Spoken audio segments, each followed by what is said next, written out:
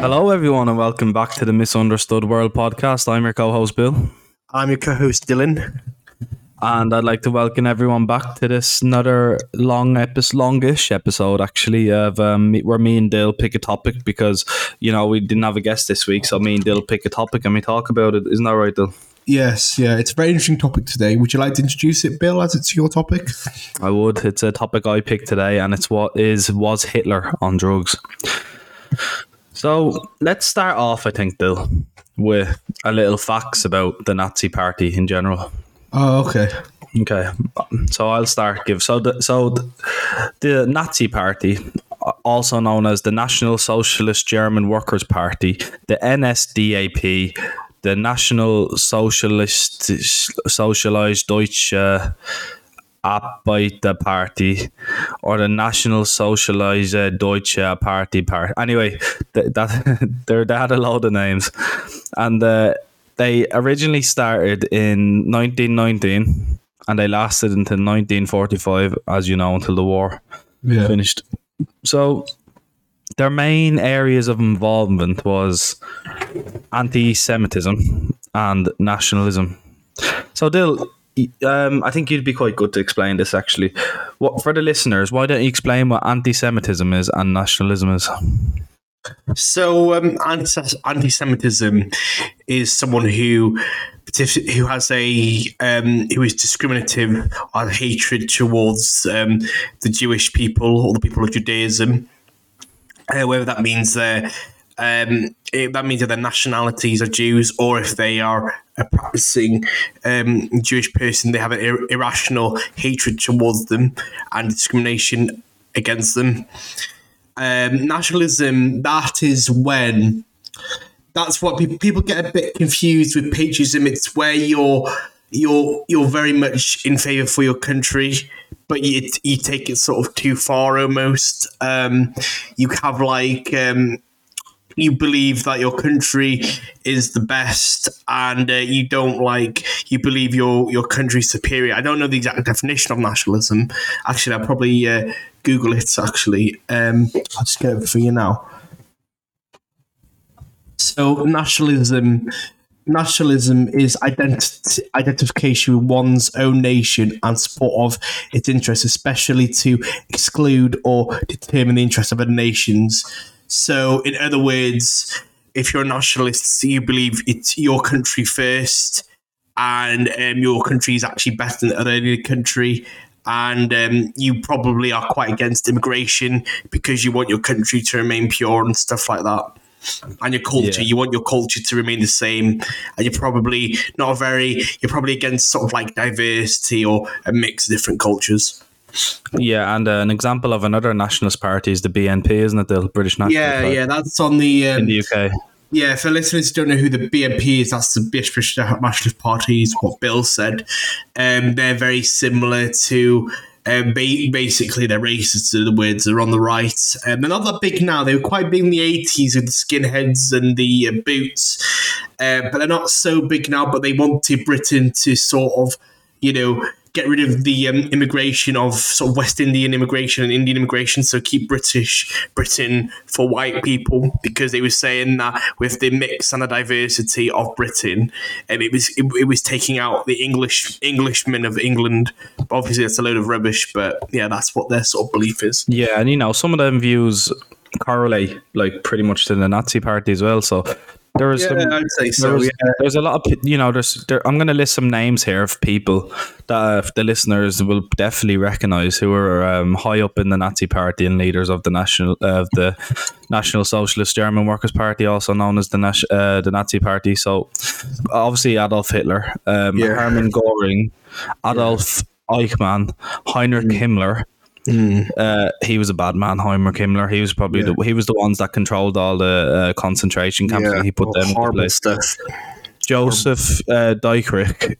Obviously, I'm butchering these names here, because I wouldn't, Martin Bormann, Gottfried Fieder, Fritz Thyssen, Erich Ludendorff, Joseph Goebbels. Goebbels, yeah. Goebbels, yeah. he was the Nazi propaganda minister. He was, and I think he was also in charge of the Air Force. Right. Oscar Schindler. Is that from Schindler's List? That guy, or am I just getting that wrong? Like, is that where Schindler's List has come from? It could be, Yeah, I never watched it though. I've never watched it. What's it about again? Schindler's List. It's not nice. It's about basically it's about this Jewish mother who have two daughters, and she has to pick one of the daughters to get executed by the Nazis, basically. Right. I'd say that's what it is then. I reckon that's where the name Oskar Schindler came from. I'll double check in a second. No, that's Sophie's Choice. I don't know. I thought that was Schindler's List. I'm not too sure what it's about. One sec. Let me let's have a look there. Let's see what she. Yeah, let's have a. I think it was that, or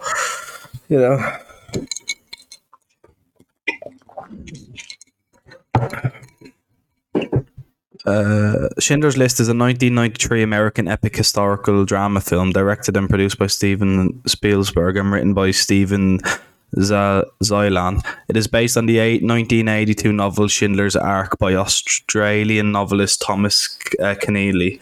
The film follows Oskar Schindler, a German industrialist who saved more than 1,000 mostly Polish Jewish refugees from the Holocaust by employing them in his factories during World War II. So he actually helped them. That's interesting. We should watch that. It's I reckon it'd be a good film. Liam Neeson stars as the Schindler. Really? I tell you what we could do, Bill. We could watch the show and review it on the podcast. I'm sure our listeners will like that. Yeah, we should. And then also we had Reinhard Heydrich, Carl Schmidt, I've heard of him, Amon Gott, and Karl Otto Koch.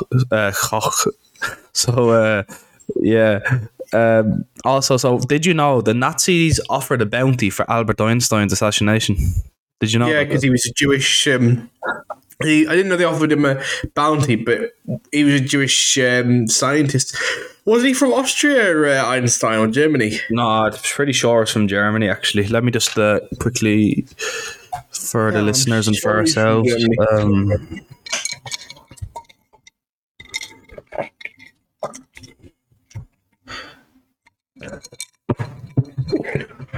He's German born, German born. Right, yes, he was born in. Yeah, he was born in the 14th of March, 1879, in the Kingdom of Württemberg, German Empire, and died. So they'll maybe because it was the German Empire at that time, and so maybe it was modern day Austria. Could have been, I'm not sure. But he died 18th of April 1955 in the US. But they offered. I can't. Let me see when he went to America.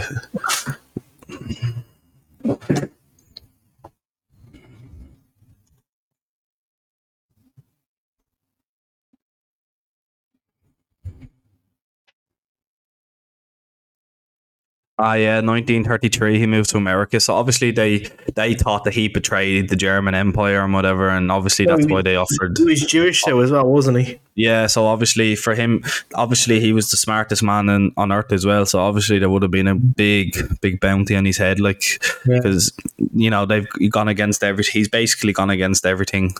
So, and also the Nazi regime promoted the use of methamphetamines among its soldiers. Yeah, I found out quite an interesting article here for the research, and that it was for the war on the invasion of France. Let me have a look. Oh yes, so basically it was called. Basically, it was basically amphetamine, so it's basically crystal meth. That's what it was. To keep the soldiers awake, basically, to keep them going. So a military doctor called Otto Rank experimented with Pervitin on 90 university students.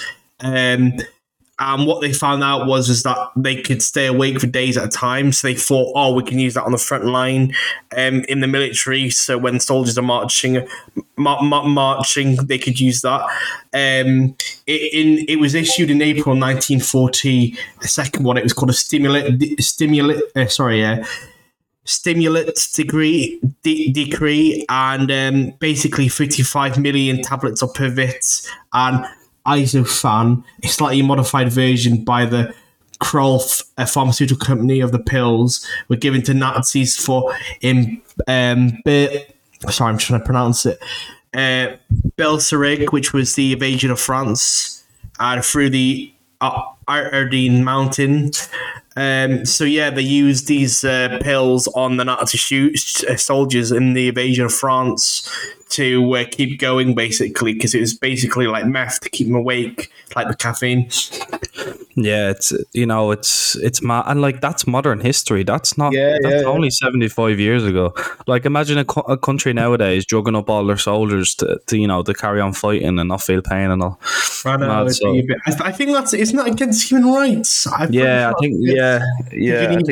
human rights, against that. And then before deciding on his final solution, Adolf Hitler considered deporting the Jews to Madagascar, and obviously we know the final solution was to kill the Jews in the end, wasn't it? Though? Yeah. But I didn't know he just considered deporting them to Madagascar. That's such a weird thought to have. It's a bit like Swilla Bremerham deporting the refugees to where is it, Rwanda, or Patel deporting them to Rwanda, isn't it? Yeah. Like, why? What is it about deporting people to Africa? I don't know. To spread propaganda, the Nazi regime created a jazz band called Charlie and his Orchestra.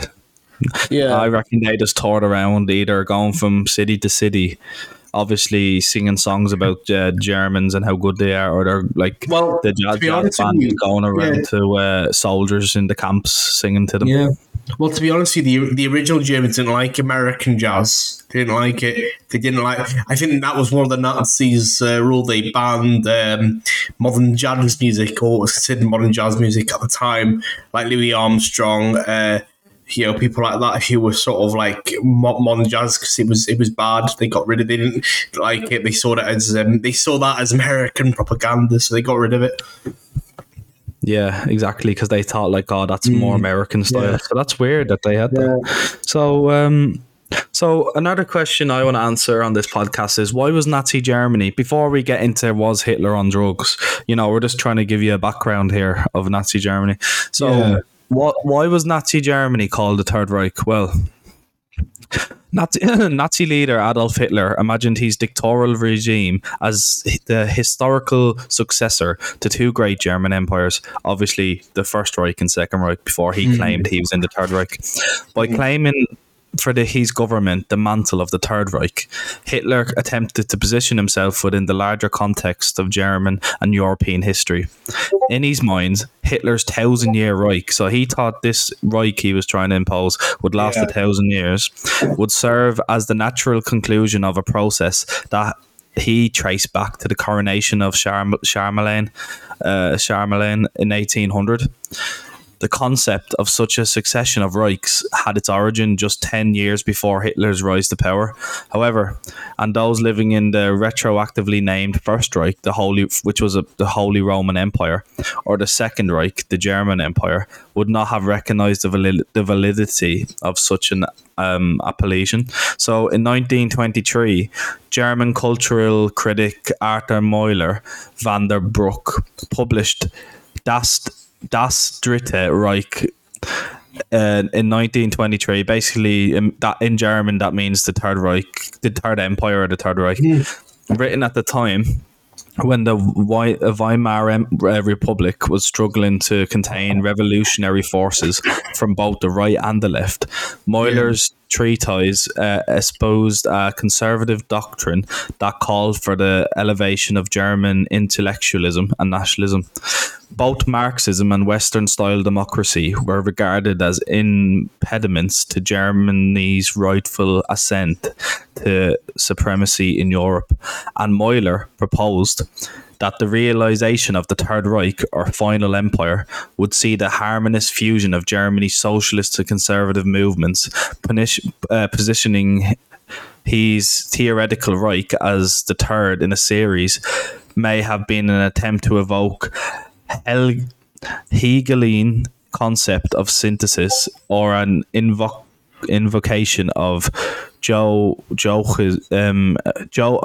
can't even say this. Joachim of Fior's Trinitan philosophy of history. Euler's Third Reich was not, however, overtly National Socialist in character.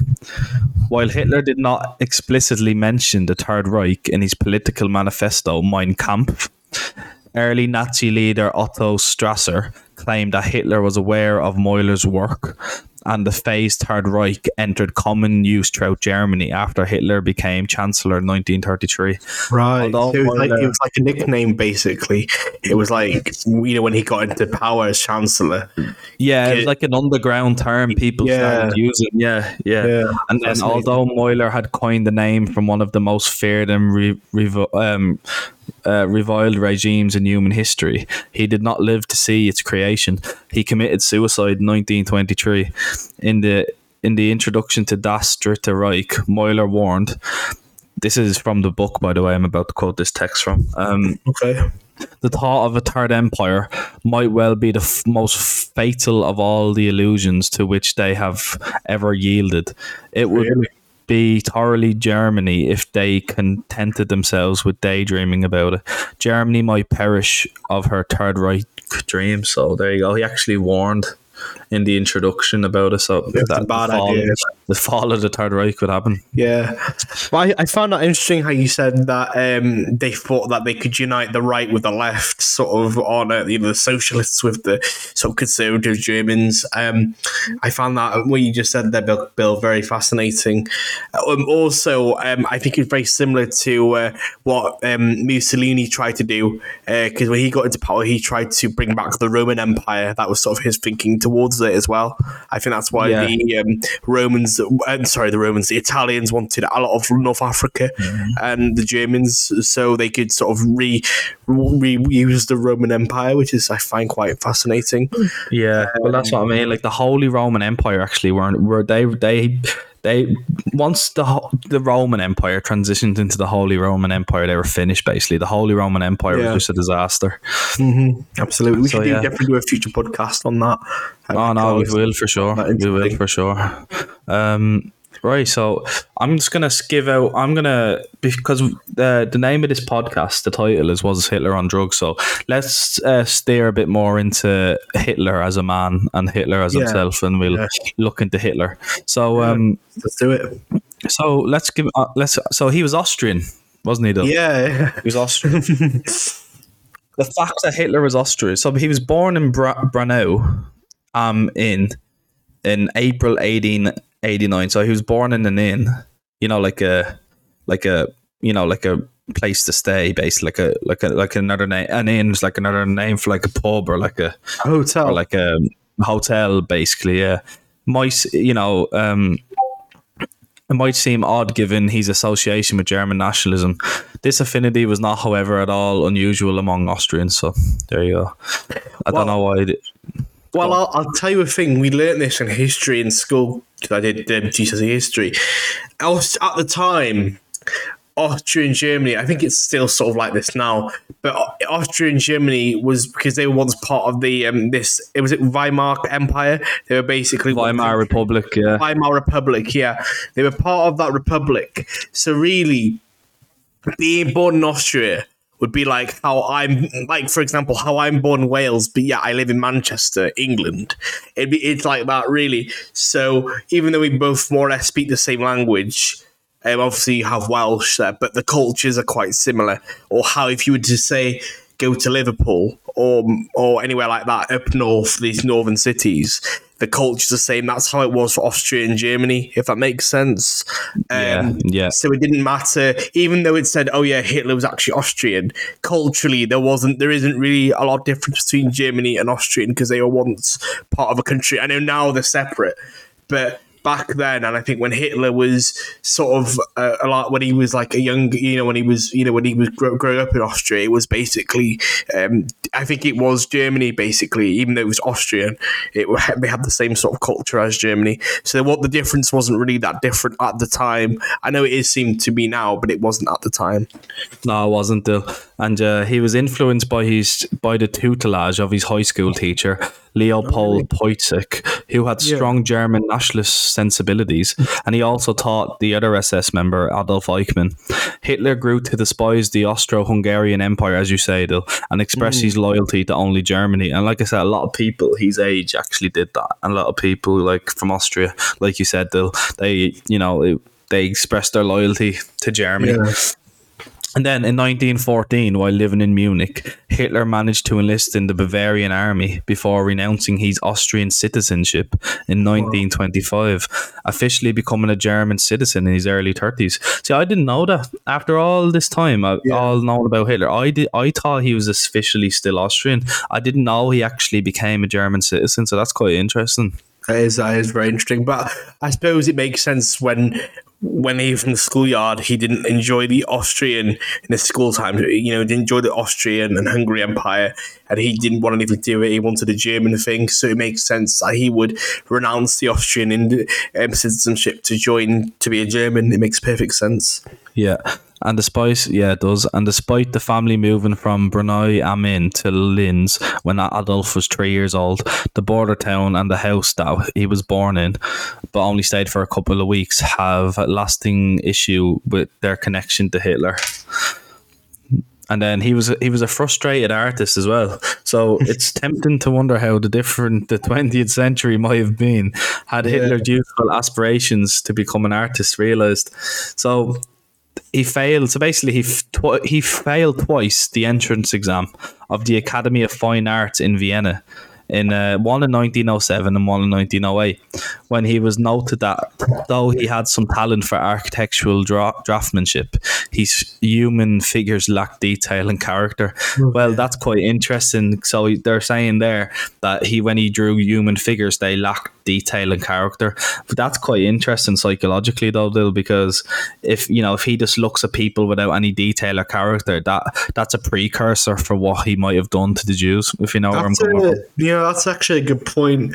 Actually, because that's you could make an argument that because Hitler was actually a vegetarian. And he banned all the animal hunting and like lobster boiling, and he banned all of that, And there is sort of there can be with some psychopaths.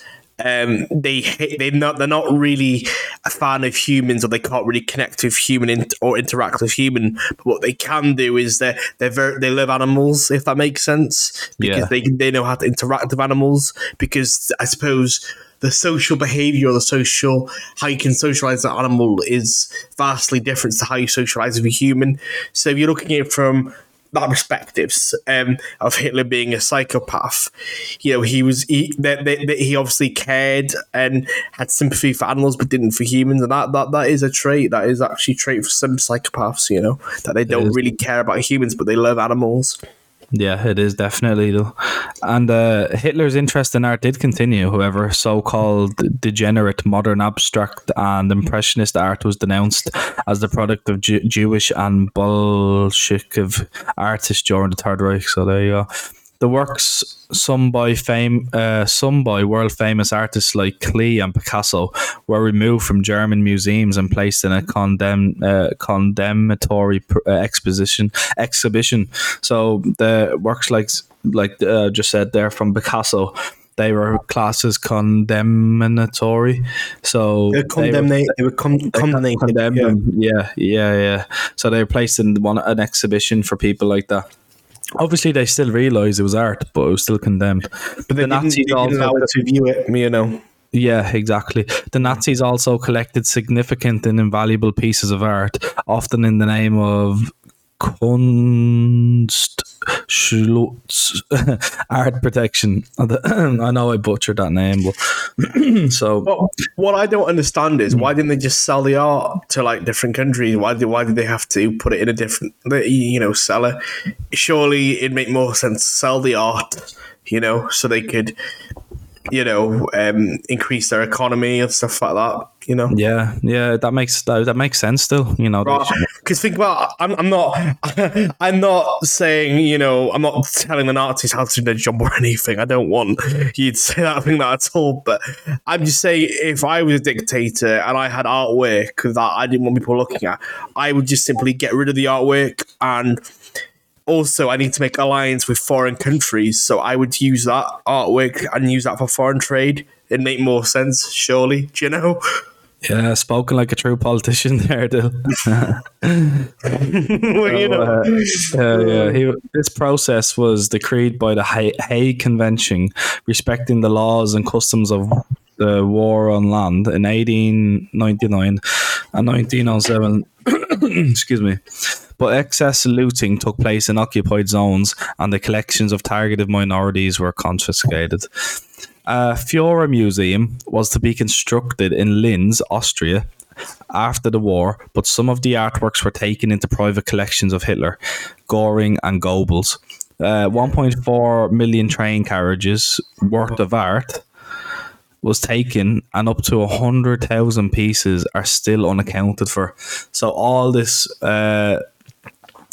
art that's priceless, 100,000 pieces of it are still unaccounted for. Well, obviously they're just locked in people's saves and all, you know what I mean? Yeah, exactly. Obviously some of them will be lost, but yeah. Hey, Bill, they're like the old-fashioned NFTs, aren't they? Yeah, old-fashioned MFTs, yeah. Hitler also once lived in a homeless shelter, though. Don't know if you knew that. Yeah, I watched documentary on Hitler the film documentary when we were learning about the rise of the Nazis in high school. So when you're telling me this, Bill, it could bring you back. But I do, he was homeless because I think this is when he was struggling to be an art. Was it after the war? Because I know he was in World War I. No, it was just like you said there. He was his failure to make it as an artist had grave financial consequences. Having had little success selling his paintings, postcards and advertisements, his financial resources were so seriously diminished that he lived in a homeless shelter in Vienna in December 1909. He then lived in a public dormitory for men until 1913, when he received his father's inheritance and moved to Munich. So I don't know how much he received, but obviously it must have been an okay amount for him to move to Munich. Substantial, yeah. Yeah, he was wounded in the First World War. Actually, he was still an Austrian citizen in the First World War, and Adolf Hitler was accepted into the Bavarian army. But he served in the infantry at the First Battle of Ypres, if that's how you say it. The new infantry division suffered casualties as high as 1/3 to a half. And then, do you want to hear something about Hitler in World War One? So on Christmas Day when the whistles blew and they all got out of the trench and the German army and the British army played football and they swapped presents over Christmas Day, just one day, because obviously Germans are still are Christians, and so were Britain at the time. We were still Christians at the time, very big Christian country. Hitler was the only one who stayed in his trench and didn't mix with the British soldiers. Do you know that? No, he was the only one. He saw them as traitors. The Germans were traitors for mixing with the enemy. That's mad. I didn't know that. Fascinating, isn't it? It just goes to show his dedication, that he wanted to kill the British and whatever. But it also shows that his tendencies to be the psychopathic tendencies, didn't want to mix with anybody, preferred, was vegetarian, preferred dogs to people. And with what you said of the art, struggle at drawing things, you can see sort of, drawing human features, you can sort of see a pattern here, can't you, Bill? You can. It's a road to where he ended up, basically, little pit stops on the road. Absolutely. After this battle, he was made regimental messenger runner. It had been suggested that he was a relatively safe role, or it was suggested that it was a relatively safe role, largely taking place away from the front. Despite this, Hitler took a wound on his leg at the Battle of the Somme in 1916 and was temporarily blinded by mustard gas in 1918. Whilst recovering from the latter injury, Hitler heard the news of the German surrender and armistice. And I'm just looking at a picture here of Hitler and in his regiment. So there is actually a picture of Hitler. If you go on, for the listeners, if you go on Google Images and you type in Hitler in World War One, there is actually a few images of him, it's quite weird. It's weird seeing him. Have a look, actually. It's weird seeing him sit down, like actually, like before he was the Führer in World War Two. Like it's mad seeing him. Let's have a look at these. Hang on. So, the one I'm looking at, Dill, has a little white dog in it. would you type in Hitler World War One? Type in Hitler Bavarian Reserve Infantry Regiment 16. I just typed in Hitler World War One. Oh, whoa! These are the photographs of him. Oh yeah, here's one with his helmet here.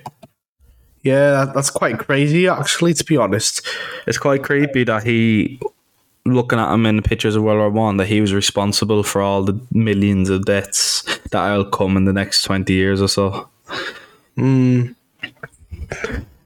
It's absolutely crazy because obviously, when you look at him as like a dictator Nazi, he's a big dictator, but they're, like the Emperor of Evil, but there he just looks like a regular troop, He looks like just a regular guy, but but when you look at him in his Nazi uniform, you think of this big Emperor of Evil, of Nazi warlord, but there you just think, oh yeah, he's just a regular guy. Well, that's the thing, Dale. Like you say, it's very easy to humanize him in a picture like that.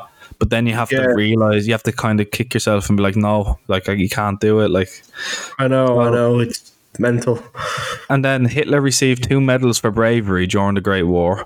Yeah, was he known as a war hero, wasn't he? Yeah, he was. He received the Iron Cross second class in 1914 and the Iron Cross first class in 1918. It is alleged that the second award resulted from the prolonged time amongst higher ranks at the headquarters as a runner. Wow. So yeah, but here's the thing: he served time for high treason. So yeah, he did, didn't he? Because he tried to take over the government by having basically an armed revolution. I think it was the beer hall Munich Push, was it, or something? Yeah, called? Dillig, that's exactly it. Yeah, 2 days after a failed coup by the Nazi Party in 1923. Remember, that was the beer hall or Munich Putsch. Hitler was arrested for treason for his leading role. Hitler was tried. Oh, go on. No, go on. I can say, but the judge was a Nazi sympathizer. So when they put him into like a really nice hotel cell, it was a really nice, fancy cell. It was like you could ensuite toilets. It was a nice proper bed. I think he had chocolate. Like chocolate. I think they was waiting on hand and foot. It was a very calm prison. He had a telephone there. He could read. He can write.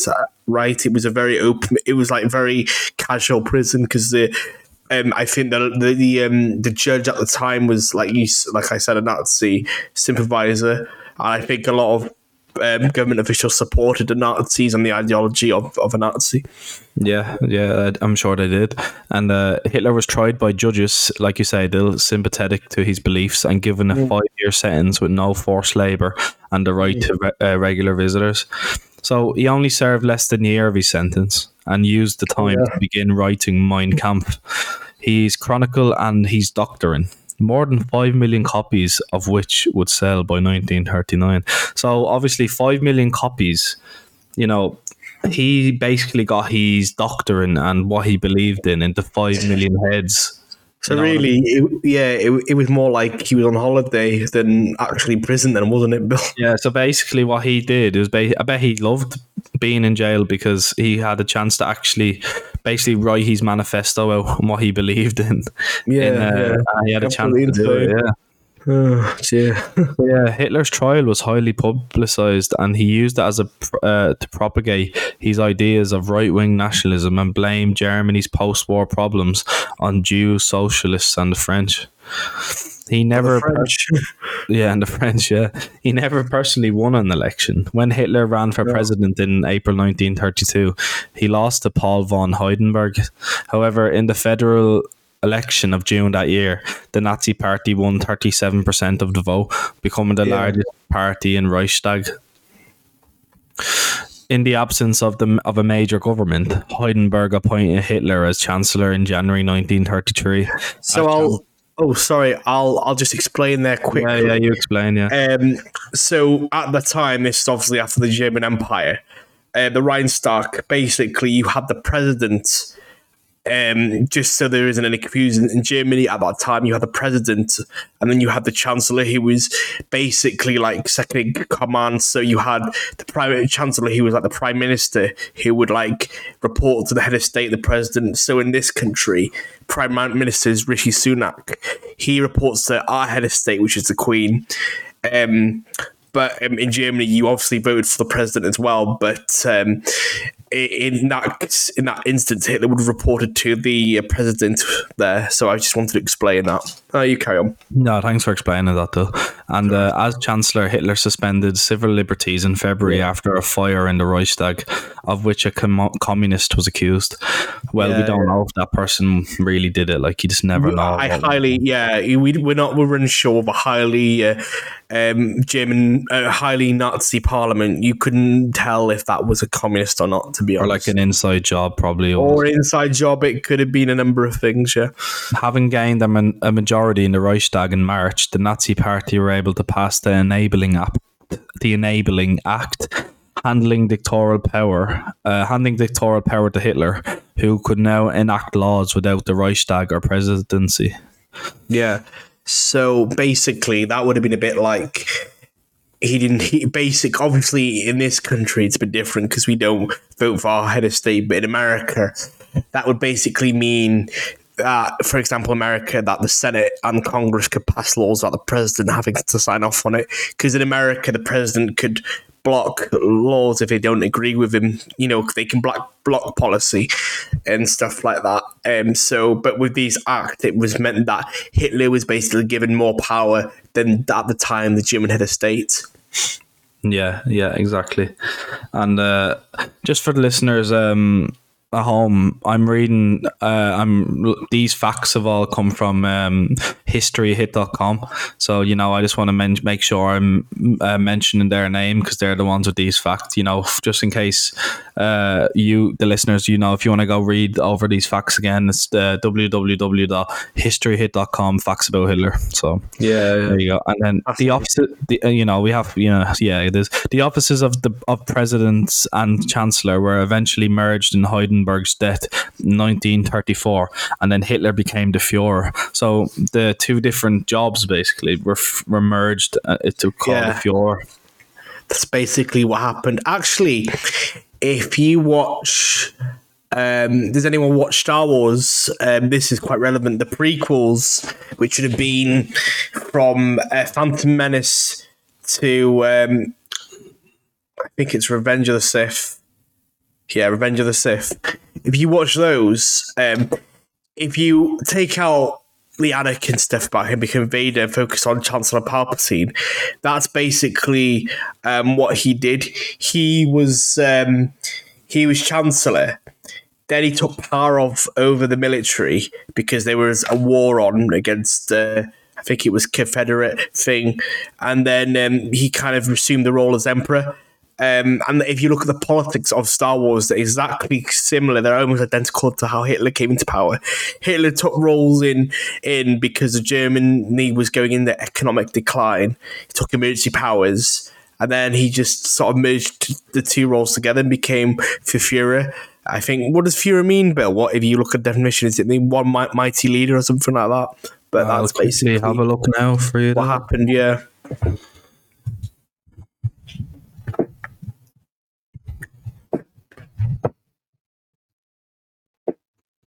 Yeah, basically just means leader.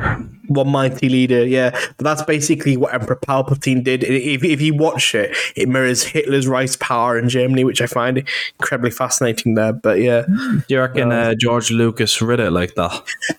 Well, yeah, because if you watch if you watch Star Wars, as the original one, like New Hope, Empire Strikes Back, and Return of the Jedi, That's apparently if you look at the uniforms, that's very much stormtroopers and Nazis. That's based off the German World War II, but also it's based off the war on Vietnam as well, which was the first Star Wars was recorded in the 70s. So obviously, America as a society the culture was much with the against the war of Vietnam, especially people on the left.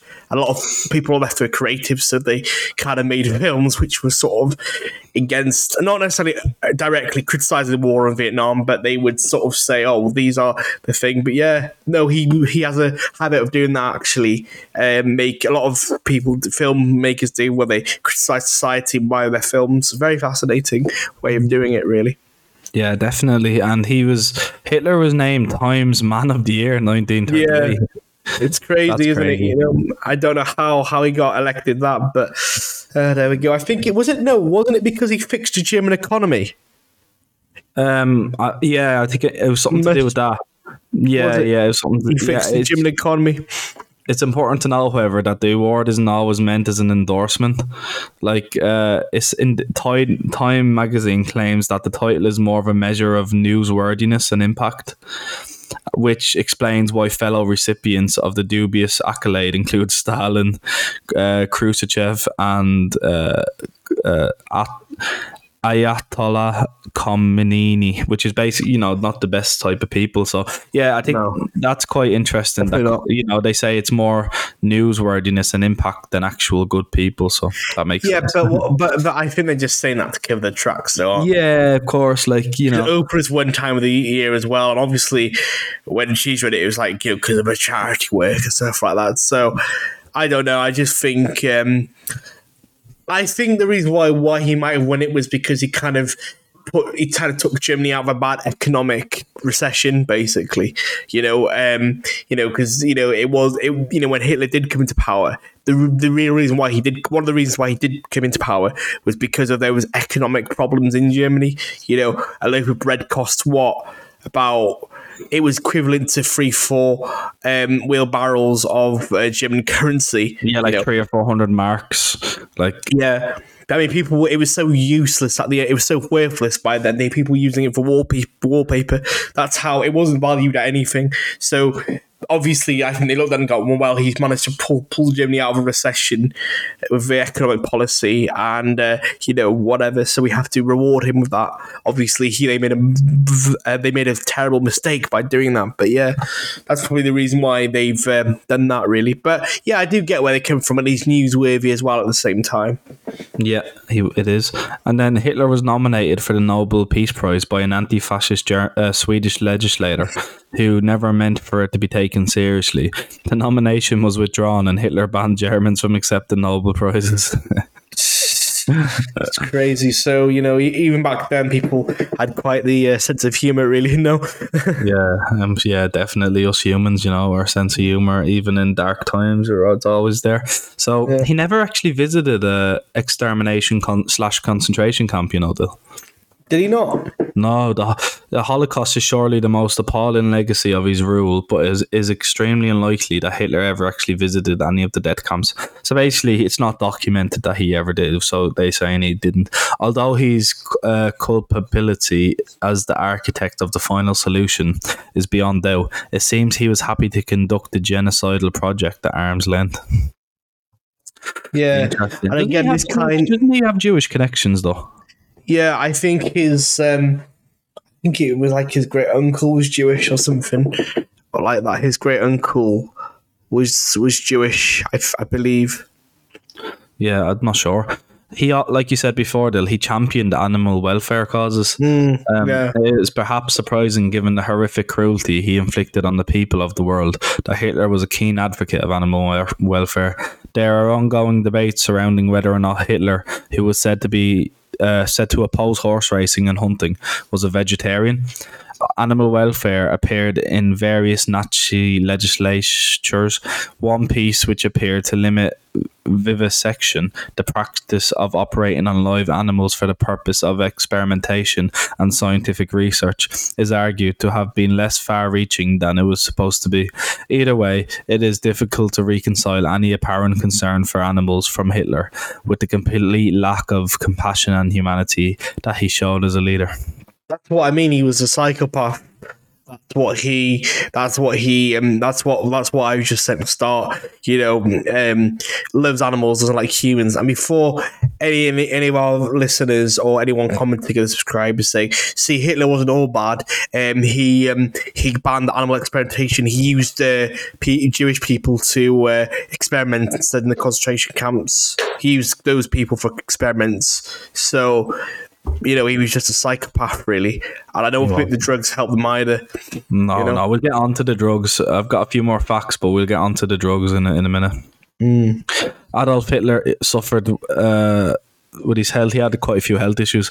Adolf Hitler's health is the subject of considerable speculation, and the list of complaints he said to have lived with. Well, I've got a list of illnesses he had here, actually. Yeah, perfect. Go ahead, mate. So, let's see. So he had insomnia, so he couldn't sleep. Eczema. He had GI discomfort, which is it's basically a stomach problem where your enzymes can't break the bacteria, can't break the food down properly. So that would give him GI spasms, so bad stomach aches, trauma of his hands, and he would have evidence of Parkinson's disease because he couldn't. He had problems like shaking and wouldn't really remember stuff. So it's shown that he had Parkinson's disease as well. So he wasn't really a well man, really. No, definitely not. And some historians suggest that he had syphilis, as you say, Dill. He was diagnosed by his personal physician, Theodore Morel, which we'll go into a lot more when we talk about the drug stuff. In the 1945 report to Himmler, Huntington's disease and Parkinson's disease, the first two of these conditions were denounced by the Third Reich. Of course, syphilis was mentioned alongside prostitution as a cause of collapse in his Mein Kampf book. And Huntington's is a hereditary disease included on state lists for sterilization. Oh my goodness.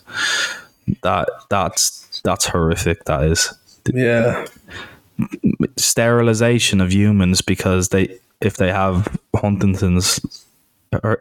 Oh man, that's crazy. Yeah, that's what, because he was against that, because I think he believed that. He was also, I think he believed with Down syndrome people as well. He believed that they couldn't reproduce, or stuff like that, or because they didn't want to pass on it. They didn't want to risk passing the genes on. So he was against. He was against disabled people breeding, basically.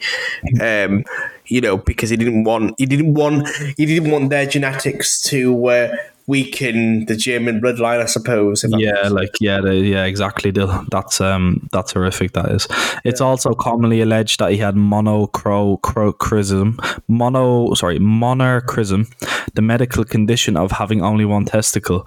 Though the sources for this are questionable. The first was a second-hand account on an injury at the Battle of the Somme, and the second was a Soviet doctor involved in Hitler's autopsy. There you go. So we don't actually know if he had one testicle or not. Maybe that's what he was insecure about. Maybe he was just constantly angry because he only had one bull. Yeah. I suppose you would be. I don't know. There's a song, isn't there? There's a song about it, but we won't sing it on the podcast because it wouldn't be appropriate, would it? No, well, I don't actually know the song, but you could tell me after the podcast. I'll tell you after that. My dad used to sing it to me because that's what he used to sing on the playground, and he was a young boy. Oh, lovely primary school of your dad. What do you mean he was 21?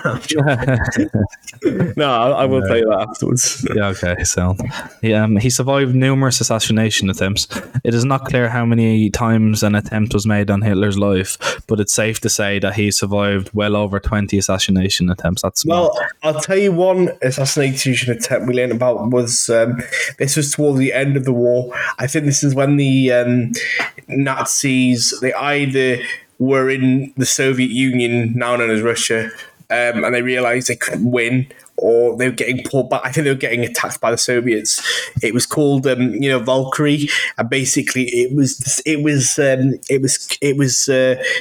designed by Hitler's officers at the time. There's a show about it. I think Tom Cruise is in it. He's the main character, and it was we need to assassinate Hitler because he's going to basically kill everybody.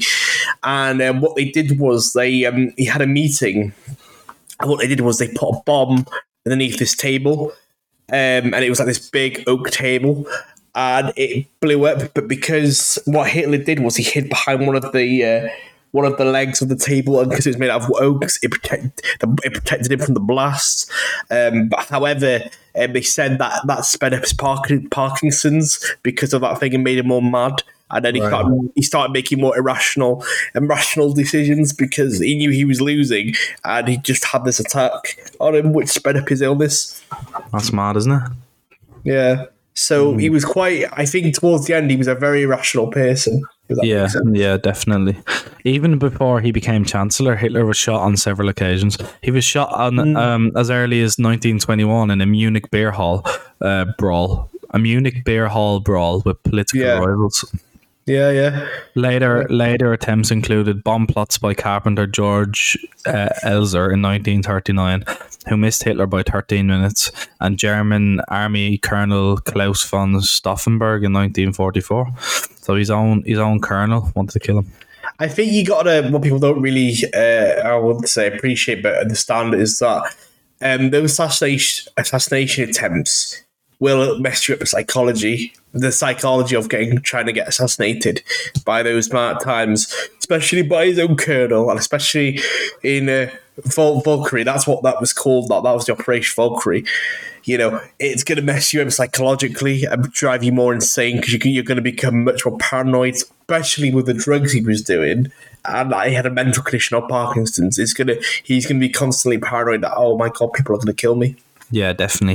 He's definitely, and that's obviously the drugs would have accelerated that. Yeah, absolutely, 100%. So the last thing I want to say before we move on to the drug stuff is his nephew William Patrick Hitler fought with the U.S. Navy. So this is going to probably surprise a lot of listeners who don't know this, but in 1911, William Patrick Hitler was born to Alois Hitler Jr., Adolf's brother, and his Irish wife Bridget Dowling in Liverpool. Do you know that though? I didn't know. I did not know that. There you go. Alois returned to the continent in 1914 to fight in the First World War, benefiting from his uncle's power. Having arrived in Germany in 1933, William held various jobs in the Third Reich, but supposedly engaged in blackmail to secure better posts. Nazi Hans Frank alleged while awaiting execution that William had insulated in a blackmail letter that Adolf's paternal grandmother had been impregnated by a member of the Jewish household in which she had worked. Frank was tasked with investigating the Hitler family genealogy. So yeah, and then after fleeing Germany for the fear of reprisals after that he was a bit he had a bit of Jewish in him, William returned to Britain, where he wrote several articles but was denied work and entry to the armed forces because of his name. William visited the United States in 1939 at the invitation of publisher William Randolph Hearst. Obviously that sounds German. Stranded by the outbreak of war, William Hitler appealed to President Roosevelt and was cleared to join the US Navy in 1944. He was awarded the Purple Heart after being injured in action against his uncle's forces. That's a bit crazy. That is. That's insane. I did know about that, but it's just insane that Hitler's get awarded the Purple Heart as well. Gee, you think we'd keep it in the family, wouldn't you? But yeah, you wouldn't. Well, Oh my God. There we go. Right, so let's get on to the title of this podcast. Main events of it. Was Hitler on drugs? And the short answer is yes, he was. Oh, well, of course, yeah. Goes without saying. It is well documented. So I'm just going to start off, Dill, and then I'm going to read what I want to read, and then you can come in after that and we can start talking about it. So Hitler was actually known as the Führer of drugs. So basically, where all the information came from was this author called Norman Euler. He wrote a book called Blitzed, right? Because obviously you're blitzed when you're on drugs, and about the use and abuse of drugs in Nazi Germany. So basically, there's three stages to Hitler's drug taking, and I'm going to explain each stage. So stage 1, from 1936 to 1941, Hitler was just on vitamins and glucose. Obviously, nothing too hard drugs here. And he met Theodor Morell, which he employed as his personal physician in 1936. Okay. Morell said to him, and I'm quoting. This is from the book of Norman Euler, by the way. This is, that's the source where all this information's coming from. Euler said to him, he's a doctor, said to Hitler, "I can give you vitamin injections that will make you feel amazing, and you will never get a cold." Right. So apparently Hitler would wake up in his PJs and pull these PJs on his arm up, and Morell would come in the morning and give him his quote-unquote breakfast, which was these injections. A liquid lunch, shall we say. So he was just on glucose and vitamins, apparently, up until 1941. But then, in autumn 1941, war against Russia turned bad for the Germans. He started taking loads of hormones and steroids. He had diarrhea, and he had loads of other bad things wrong with him. High fever. They call it the Russian flu, actually. So for the first time, he got the hormone injections from animals' pig liver, right? Animal pig liver, he got these hormones injections from. I will say this, isn't that sort of counterproductive to his vegetarian beliefs? Yeah, it is. He's getting his animal thing from animal belief. I'm just saying, it's kind of. But these hormones actually work though, because as you know, the liver is the most nutrient dense piece of meat in nature. Yeah, of course. He was back briefing in the war room the next day. Today, that's called doping. Doping agents. Pig liver extract is actually, if you get caught using it, it's classed as doping in the sports world. Oh, really? Yeah, it is actually a thing. Oh, wow, I did not know that. Yeah, I know steroids. That's doping, isn't it? Yeah. All right. So then stage 3 is the summer of 1943. He turned to hard drugs. Then in July of 1943, he had a decisive meeting with Mussolini, though. You probably know that. Yes, he did. Yeah. Mussolini wanted to leave the Axis powers, right? But Hitler was very depressed about it, and then he had another Morell that day. His doctor used a drug on him called Oiquidil. Which is a half synthetic opioid. It's basically a cousin of heroin, basically. I know I might be butchering the name of it a bit, but it's called Oiquidal or something like that. Yeah, and he has a much stronger. 1 second. It has a much it has a much stronger momentum and a much stronger high than heroin. And reports from that meeting with Mussolini the same day after he took that was that he couldn't stop talking. Yeah. And because he'd been mixed with opioids and cocaine, isn't it? So and he was in such a euphoric mood. He convinced Mussolini to actually stay with the Axis powers. That's crazy, isn't it? Yeah, and then he takes. Because I've been looking at, the meeting with Hitler and Mussolini, and obviously this was towards the end of World War II, so it was completely understandable that Mussolini had his reservations on leaving the Axis powers. But I don't really think Hitler and Mussolini, even though the ideologies were similar and they were both sort of allies, they never really got on. I think Mussolini found Hitler quite boring, really, if that makes sense. Yeah, that makes sense. They didn't really find. I don't think he found him that much charismatic leader. In fact, Hitler gained a lot of his inspiration from Mussolini, what he was doing with Italy, and I think that's how the Third Reich became a thing, because he looked over to what Italy were doing with Mussolini talking about the Roman Empire, and Hitler was like, "Oh yeah, we could do that for the Third Reich." So But yeah, so in a lot of ways, I think Mussolini's ideology, I think Hitler I think it changed. I think Hitler fought after, I think maybe it was in the middle of the war or towards the end of the war. Mussolini was a bit of a joke, but I think there was a stage where Hitler did really look up to Mussolini. Yeah, he did. And then after that, Hitler takes cocaine on 50 occasions. And they were big doses of cocaine. Like, they weren't small doses. Oh, yeah. And it was pure cocaine. It was sourced by the SS. Like, it was, Bill, he's the Führer. He's going to get the good stuff, isn't he? Like, yeah, be honest, he isn't going to get some random off the street. He's going to get the bet whatever he wants. You know what I mean? He did. And at times, he had cocaine and Uquadal, that one I mentioned before, in a period of a few hours of each other. And obviously, Dill, as me and you know, obviously not me, as me and you know, because we've researched this, that's called a speedball, where you mix heroin and cocaine, isn't it? Basically, that's called speedball. So yeah, he was on speedballs all the time. Yeah, quite crazy, really.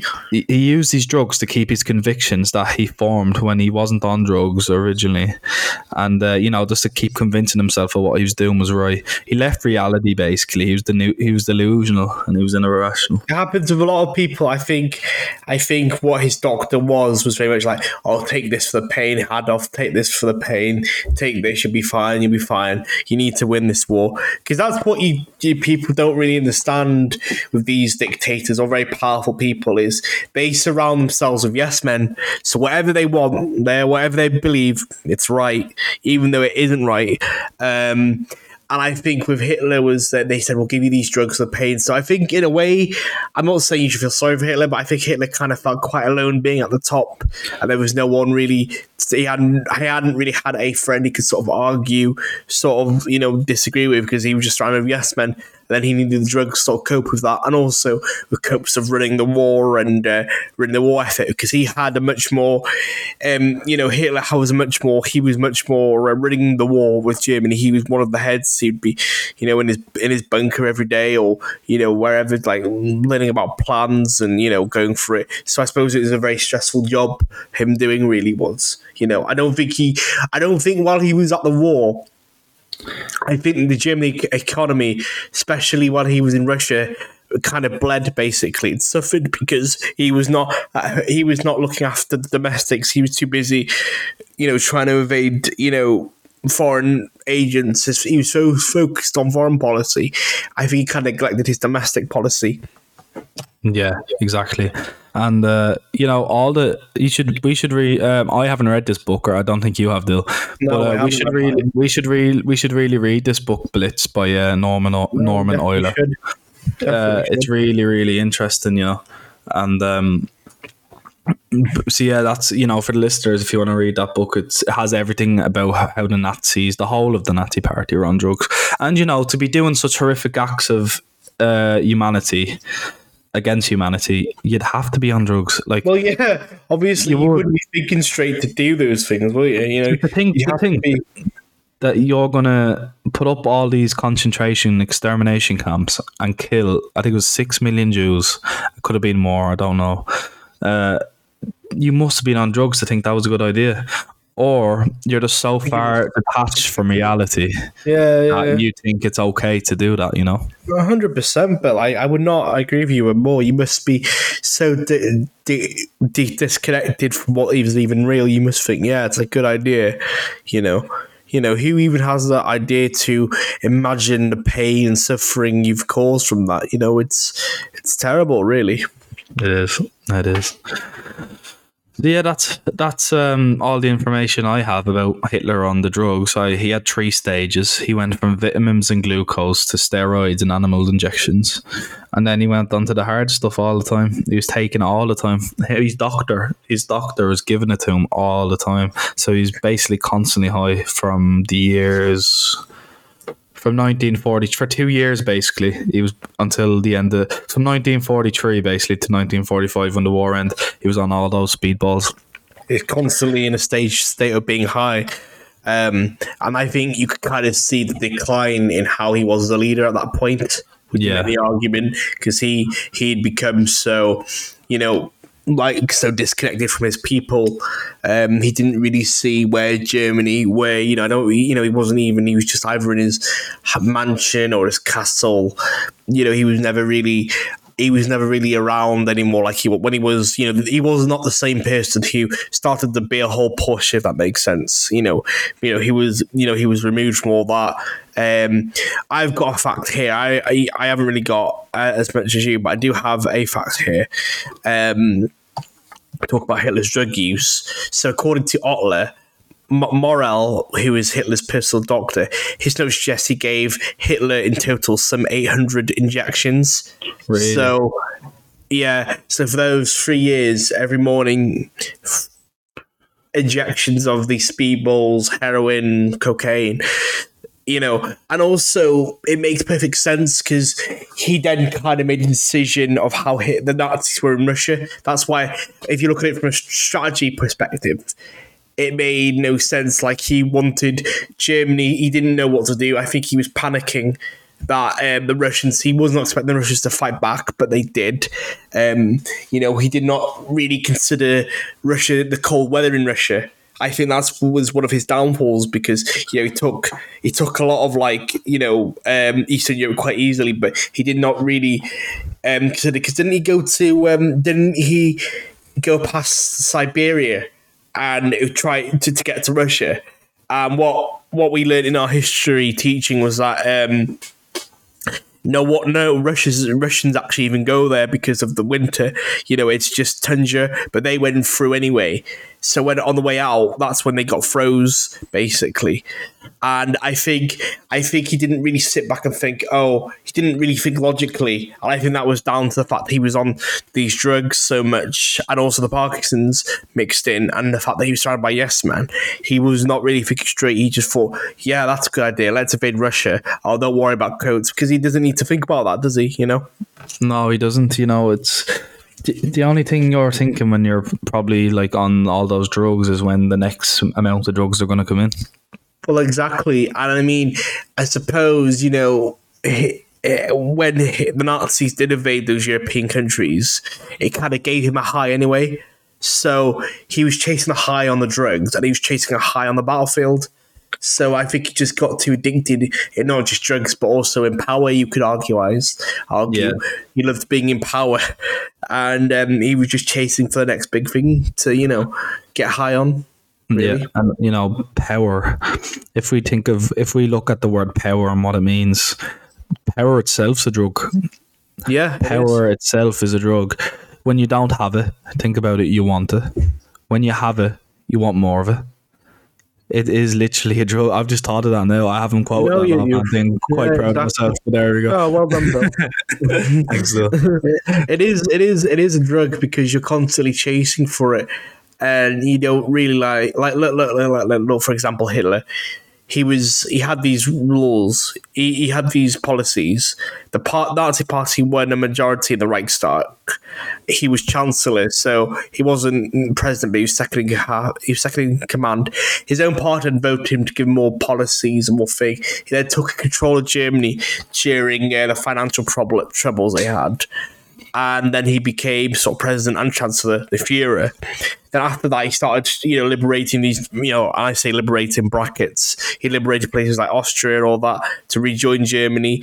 And then he started wanting more countries in the German Empire. He wanted all of Europe. He wanted, it wasn't enough. And then he wanted Russia, and that was his biggest downfall. He bit off more than he can chew, but he was addicted to getting more power, then wanting more drugs, and then the drug kind of fueled his ambitions, I think, of getting more power as well, Bill. I can take Russia. No. He thought, yeah, I can do that, no problem. But obviously he can't, No. Well, I think that's it, Bill, isn't it? I think so, yeah. Unless you've got anything else, any more facts or anything else to say. No, I haven't really got any more facts, no. No, it's been a very interesting, eye-opening episode, I think, this still, to be honest with you. Yeah. It's not been one of our longest ones, though. Would you say it was a bit more on the shorter side? But that's not bad, it's still around 1 minute, 1 hour, 10 minutes, so it's still quite long. We're doing okay. We're not trying to force to be long here. We're just trying to give the listeners the best content in whatever time frame we feel like is acceptable, Yeah. So but I'd like to thank all the listeners for listening to this podcast. Remember to check us out on YouTube, Spotify. We're on Twitter, we're on Facebook, we're on Instagram, we're on TikTok. Make sure to check us out, give us a follow, give us a like, and I just want to say thank you all to the listeners for listening. This has been the Misunderstood World podcast. Was Hitler on drugs? Episode 9. And it was clear he was on drugs. He was. Right. Thank you very much, everyone. Take care. Thank you. Take care, guys. Peace out. Bye.